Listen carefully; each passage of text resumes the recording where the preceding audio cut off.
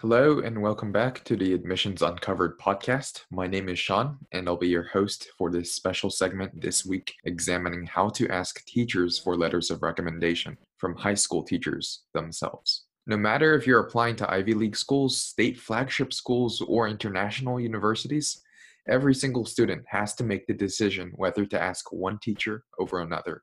And actually, this process goes back even farther, beginning when you first meet your AP English teacher to that point in your college admissions process. And during this process, you'll have to make your own decisions on the impressions that you've made on various teachers. To answer these questions, we caught up with multiple teachers from high schools and asked them some of these questionable myths that have been floating around on college admissions online forums. To this equation. I first caught up with an easygoing teacher that many would flock to for letters of recommendation. And then solve that equation. I'm the AP Calculus teacher at Scripps Ranch High School. I've been teaching calculus for 5 years, and I've been at Scripps for 11 years. When is the best time to ask for letters of rec? Early. Don't wait, because then the teachers get annoyed. The first time that you ask, I think it should be done in person, face to face, and I think it should be done you alone. I've had students come in with their friends to ask, and that's not appropriate. How do students giving you a resume beforehand affect your letter of recommendation writing? Well, some students give me resumes, but to be perfectly frank about it, I don't care what's on their resume. I care about what I know about them as a person. I look at it. It's not really my go-to when I'm thinking about writing a letter of recommendation, because what the colleges want to see is, how do I see this student in my class? I can talk about those things that the student has done, but if I haven't really witnessed the student doing those things, then it's not really valid. So really, resume not helpful to me. They submit the resume to the universities. They don't need me to list again what they've done outside of class. Do you use a template for letters of recommendation, and actually under what circumstances? Okay, so I do have a template that tends to address some of the more commonly requested areas for applications. Topics such as work ethic, content area aptitude, academic performance, peer relations, leadership potential, and personal challenges that have been overcome, and usually a service interest, tend to be the areas that I like to hit for every student in the letter of recommendation. The introductory paragraph is somewhat similar in all. I tell when I've had the student, how long I've known the student, in what class. And so that kind of information is similar. However, as far as the rest of the information, I base it solely on the student and what the student has given me in terms of leadership, what they've done in terms of reading, what they liked, what their passion was while in my class. What sort of students attract your best and most personal letters of rec? Well, I try to give all of my students a very well thought out personal recommendation, but many students just sit around quietly and never say anything to me, and it's tougher to write something meaningful about those kids. So it's better to form a relationship with the teacher and really get to know them well through tutoring hours and during class, asking questions and that kind of thing. You're just really getting to know the teacher well. Those students who have made a connection with me, or those students who have stood out in my class by either volunteering a lot or participating in a way that makes them missed when they're not in class, a student who comes in and asks for clarification or wants to meet with me one-on-one. It's the student who makes him or herself known in class. Obviously, exceptional academic performance is important. And when you couple that with a sincere interest in personal development, both in achievement of personal goals and service to others, that usually gives a really attractive letter of recommendation candidate. Now, there are many students who have had with personally compelling stories and challenges and have these characteristics. And I always try to develop something more personal for these students. So for example, I had a student many years ago that was the daughter of a single mother alcoholic and had a younger sister that had Down syndrome. and she was applying both to Biola University and for a scholarship to Biola. Another student I had as a freshman, and then she got pregnant when she was 16, attended school while she was pregnant, had the child, and then came back to my class in AP Physics and did exceptionally well and got a 5 on the AP test. So she overcame amazing challenges and still was a remarkable academic performer. She's now a physician. Students with those kinds of disadvantages or challenges. Should a high-achieving straight-A student, although quiet and they mostly keep to themselves, should they ask you for a letter of rec? Well, yeah, everybody needs a letter of recommendation. You got to ask, but it's better to, like I said before, you got to sort of get to know the teacher and have the teacher get to know you. If the teacher doesn't know you very well, they can't really give a meaningful recommendation. So, yeah, it's okay, but try before you ask to, form that bond between you and the teacher, so that there's something that teacher can say about you that's different than other students, other than, oh, they all got straight A's, this kid got straight A's, and that kid got straight A's, because everybody gets straight A's, right? I've written quite a few of those as well. They're more difficult for me to write. They take more time because I have to think very carefully. I have to go back and look at my seating chart to sort of put the face with the name and think about where I've seen that student doing something unique. I don't think it's necessary to be a very vocal student always, but I do think it does help. Well, absolutely. I mean, you might be surprised at the subtle cues around humor, competitiveness, and personality that teachers pick up from very quiet students. So yeah, 100%, absolutely. What could you recommend for students seeking letters of rec, but of whom actually don't know their teachers well? I usually tell my 10th graders before they head off to be 11th graders that they better start bonding with their teachers and their counselors. But those students who want a letter and have not made that connection to a teacher, that's when maybe you go into that teacher one-on-one and you say, I realize that I was a very quiet student.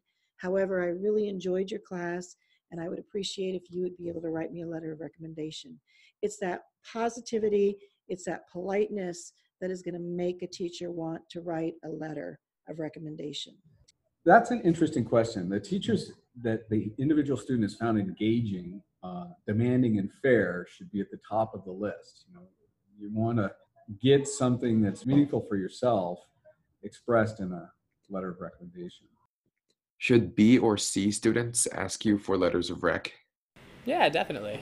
Just because you have a B or a C in the class doesn't mean that you're not going to be going to college. I mean, everybody gets, well, maybe not everybody, not me, but some people get B's and C's, and got to apply. Doesn't mean you don't have a good relationship with the teacher, doesn't mean that you didn't work hard in the class, doesn't mean that you didn't contribute to the class. It just means that maybe you weren't the strongest student in that particular subject.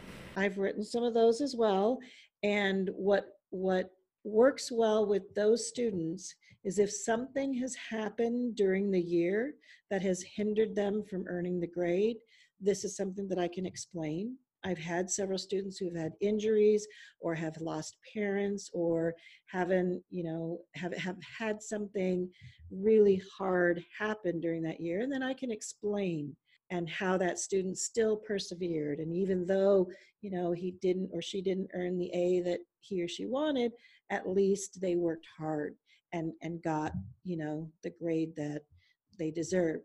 I also have written for students who are B's or C's who really, really work hard, even if nothing, bad has happened in their life that year, but they have really shown tenacity. They've shown that they're not giving up. They show that I really want to get this, but for some reason, not everybody enjoys English, but at least they stuck to it. And that's something that a teacher can write a favorable letter of recommendation for that student as well. Students can always ask for a recommendation. Recently, I was asked for a letter from a student who earned a D academically, but the context was a job application involving security and integrity. The student had these qualities despite having challenges with the academic content, and I agreed and offered a very positive recommendation in that context. Yes.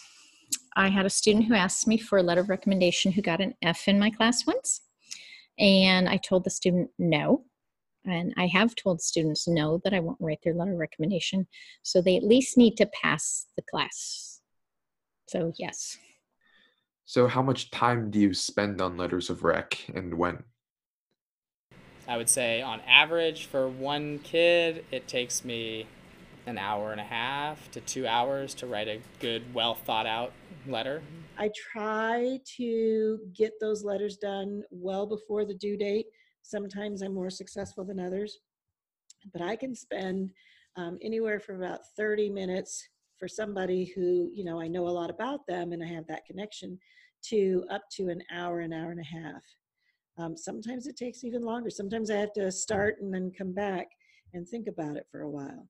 So this very significantly with the timeline, how deep the connection is that I have with the kid, the applicant personal characteristics, the nature application. So it's between 5 minutes and an hour.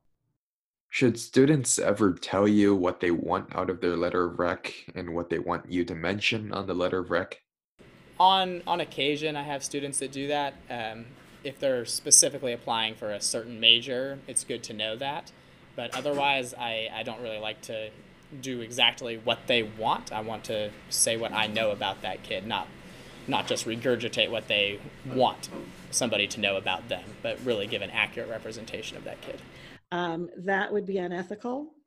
And that's why we tell students definitely waive your rights, because it shows that you're not tampering with anything and you're not specifying what you think the college wants the teacher to say.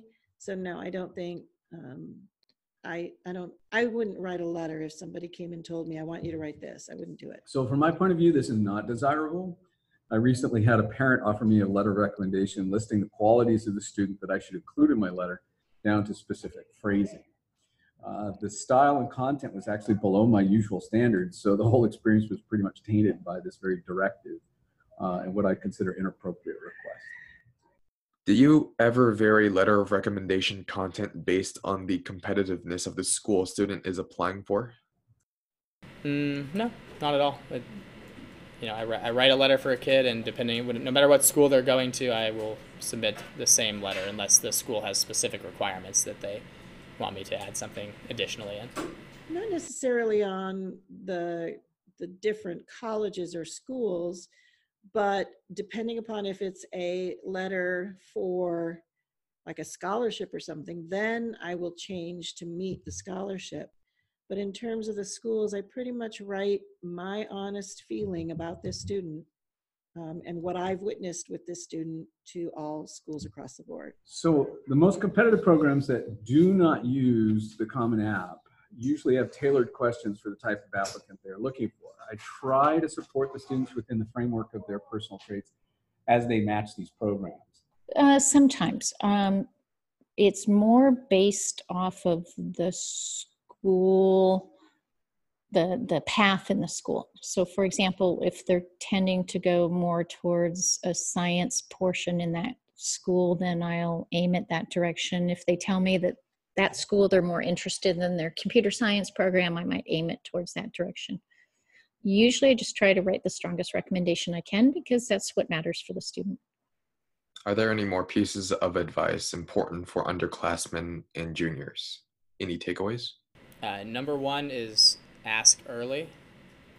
That's always important because when you get 30, 40, 50 letters to write, it's nice to kind of be able to plan that time out.